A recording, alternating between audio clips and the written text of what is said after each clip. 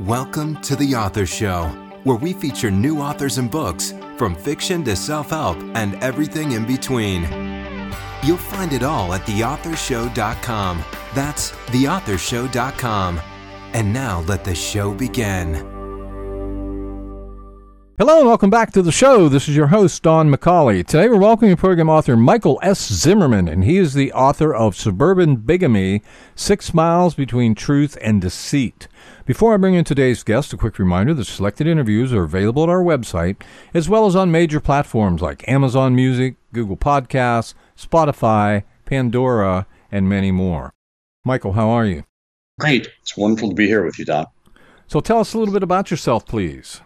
So I wrote this book to really capture this experience that I went through, this crazy family experience with a lot of emotional trauma.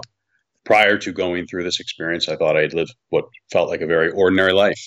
I'd gone to college and graduate school, and I had worked in the financial services industry for over 25 years. And I just thought the existence I had and the upbringing I had were very ordinary until we made this shocking discovery about my father's double life. So tell us about your book. So it's really a remarkable story. We uncovered my father's secret double life that he had carried on for over 40 years, where he had a separate family living 6.5 miles away from us for that whole time. It was a great amount of emotional fallout that resulted a lot of trauma. I went into a deep depression as I worked my way through learning everything about my father and losing my relationship with my father and the trauma that went along with that experience, and then piecing my life back together. And I capture that recovery process also in the book. Wow. So who did you write your book for specifically? Who's your target audience here? Certainly men and women, and someone who thinks about family or their children or their parents and their family structure, and anybody who has struggled with a depression or a challenge in their life can really relate to this story. And there's themes like father-son, baseball interests that woven throughout the story. My father and I had a shared love of baseball and the Chicago Cubs. And so that's in there too. So anybody who's a baseball fan, certainly a Cubs fan, because I make specific references to experiences with my father at Wrigley Field and being a Cubs fan in Chicago. But really it appeals to men and women over the age of 18, and really anyone who has children or has parents and maybe had a struggle with their children or with their parents, any type of an emotional experience. And that's really one of the things that stood out to me going through this, is really realizing how much we all probably have something we're struggling with. So it really can resonate with a reader experiencing the struggle I went through and how I recovered from it. So could you say there's any type of central message or perhaps underlying theme that you would say runs throughout your book? There's certainly this idea of the trauma, the emotional trauma that resulted after we unraveled all these pieces to my father's secret life, the healing process that went along with piecing my life back together.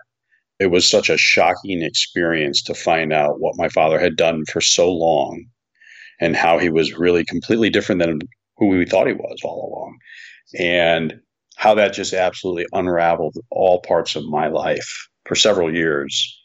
And, then you have to pull your life back together, and the healing process from the trauma is really the big part of this story. So if you had to choose, what would you say is the single most important idea you're sharing in your book that's really going to add value to the reader's life? So I think about this idea, and I'd never thought about it before I went through this idea that, we're all really probably struggling with some challenge in our life, emotional trauma or depression, some personal matter.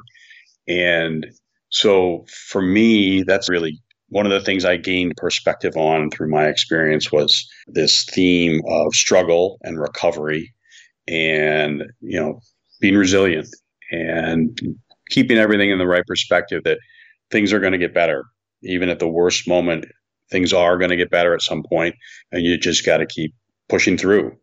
And that's really what worked for me, was just this consistent struggle until things just got better. It took time, and I didn't have a perspective on it early on in the process. But when things started to get better and the cloud kind of lifted, you started to recognize certain things were just getting better in your life, then you realize, wow, I've made progress. I've got to keep making progress.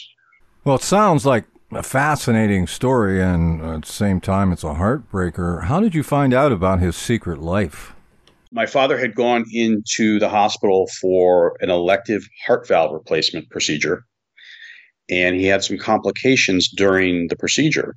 And the interesting detail was he had gone in for this procedure unbeknownst to us. He had not shared that detail with us.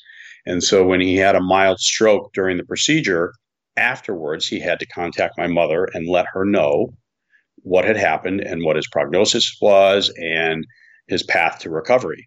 And the story he told my mother about how and why he ended up in the hospital just didn't sit right. It was too murky. So my mother called the hospital to ask questions. And she got a nurse on the phone who was very transparent about his health and what he was there for. She also made a remark to my mother that she remembers meeting her. And that set off bells for my mom because my mom hadn't been to the hospital. So my mother called me and I called the hospital to do a little digging. And that's when I got a nurse on the phone who, again, was very open and transparent about my father's condition. And I just said, hey, I'm on the East Coast and he's here in Chicago.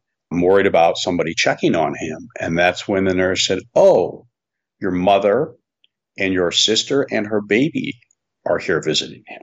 And of course, I don't have a sister and I knew my mother wasn't there. So that's when the alarm bells really went off and we started researching on the internet everything we could under my father's name. And this other family, their names just started coming up along with our names. And that's when we knew something was going on. So what was the fallout like once you put these pieces together? It was really shocking. My mother had made the decision to file for divorce while my father was still in the hospital doing rehab from his stroke. He had mild impact to one of his legs. So he was doing rehab in the hospital. And my mother had him served with divorce papers while he was still there. I received the first phone call after he was served. And he said to me, Mike, it's Dad. Did you know your mother was divorcing me? And I said, yeah, Dad. And he said, well, why? And I said, well, Dad, we found out you have a secret life with another family. And he said, well, I better call your mother. And they spent the next year battling over finances to settle the divorce. And during that time, we still had a relationship with my father. We were trying to extract as many details as we could from him about this other family and how it happened and what happened and why and everything. And he would give details a little bit at a time. And we started to really put a picture together. And about 6 months in, we learned that this other family really didn't know anything about us. They didn't know we existed. And we notified them and we let them know we existed. And that created a lot of, as you can imagine, a lot of tension between all the parties. And the fallout just got way worse. It was no longer just the emotional trauma we were feeling. Now my father was kind of trapped between both parties. And he now was fighting a war on two fronts in a sense that he had both entities in the know instead of just us in the know. And it really ended up leading to the severing of our relationship with my father.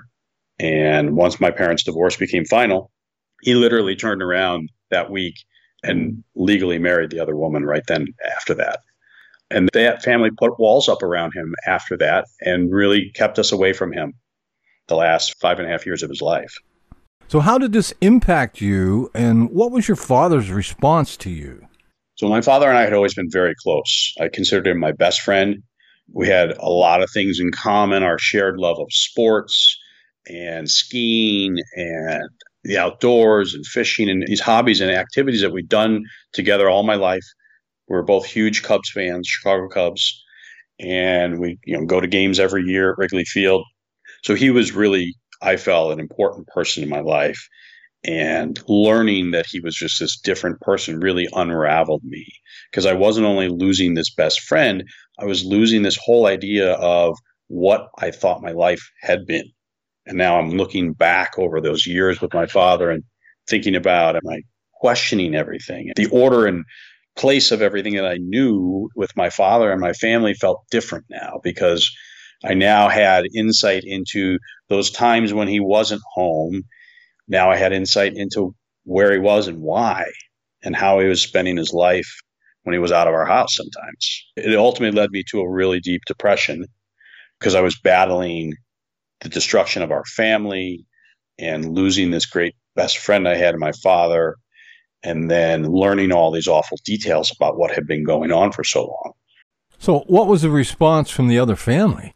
There was real disbelief. I had sent a letter to my half-sister, and she looked up my mother's phone number on the internet and called my mom. And they had a conversation, and then my mother indicated that the half-sister wanted to speak to me. My mother gave her the phone number, and I had a conversation with her. And it was great in the sense that we were both able to piece together the holes in our life. And so, for example, my father owned a car dealership, which was closed on Sundays, but he often left the house early on Sundays to go do paperwork at the store. When in reality, I found out he spent every Sunday with the other family. Meanwhile, they thought he was traveling on business 5-6 days a week, and that's why he was never home. Initially, there was a positive response because I think we realized we could learn a lot from each other. But then my half-sister went and confronted her parents, and there was huge fallout on their end once that happened. And my half-sister and I never spoke again. Their walls went up in that other family, and there was never any conversation again or exchange of information. And I've never had a conversation with my half-brother. What toll did this experience take on you? It was a really emotionally traumatic experience for me, and I didn't realize the depths of the depression that it put me in. I didn't realize it until way later when I was in it. And so I'm thinking about, initially it was helping my mother and her trauma. But it really unraveled me. I lost this relationship with my father, who I consider my best friend. And our family unit was now torn apart. And in the most unlikely way, that we found out there was this whole other family for 40 years that my father was also spending time with and living with. And they were living so close nearby, 6.5 miles away from us. So it was really traumatic to lose that, everything you thought you had all your life. I was 42 when I found this out. So it really unraveled me, and I was, barely treading water in my day-to-day responsibilities at work and in life and my relationships with people and friends. And it was a real struggle on a day-to-day basis to kind of make heads or tails of what had happened to myself in my life. And so it was a very deep depression that took me years to pull myself out of. So in your opinion, who should buy your book? I certainly think about fathers and mothers, anyone who's had any type of a family experience or trauma or emotional experience. We think about things like infidelity and how commonplace it has become in probably all of our lives. We either know someone who's experienced it or it's affected us directly in our families. There are themes and topics within this book that really appeal to adults from all walks of life. Certainly anybody who's interested in baseball, father-son relationships, because there's themes of father, son, and baseball throughout this book. And certainly the themes around recovery and trauma and the healing process and the idea that we're all probably struggling with something. And I've had readers reach out to me to express to me how meaningful this book was to them because of their own relationship issues they've had with their parents or their children, and how the book inspired them to work on their relationships. Do you have a website? Yes, it's michaelszimmerman.com.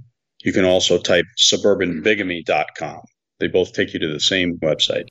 Well, this has been just great. Our guest today has been Michael S. Zimmerman, and he is the author of Suburban Bigamy, 6 Miles Between Truth and Deceit.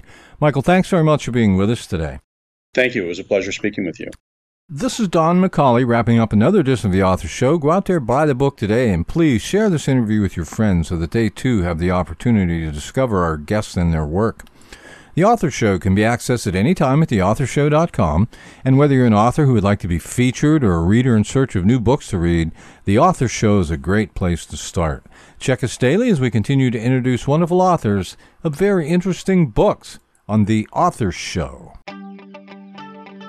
Thanks for listening to The Author Show. Find out more about authors and their work at theauthorshow.com. Theauthorshow.com. Tune in next time to another great author on The Author Show.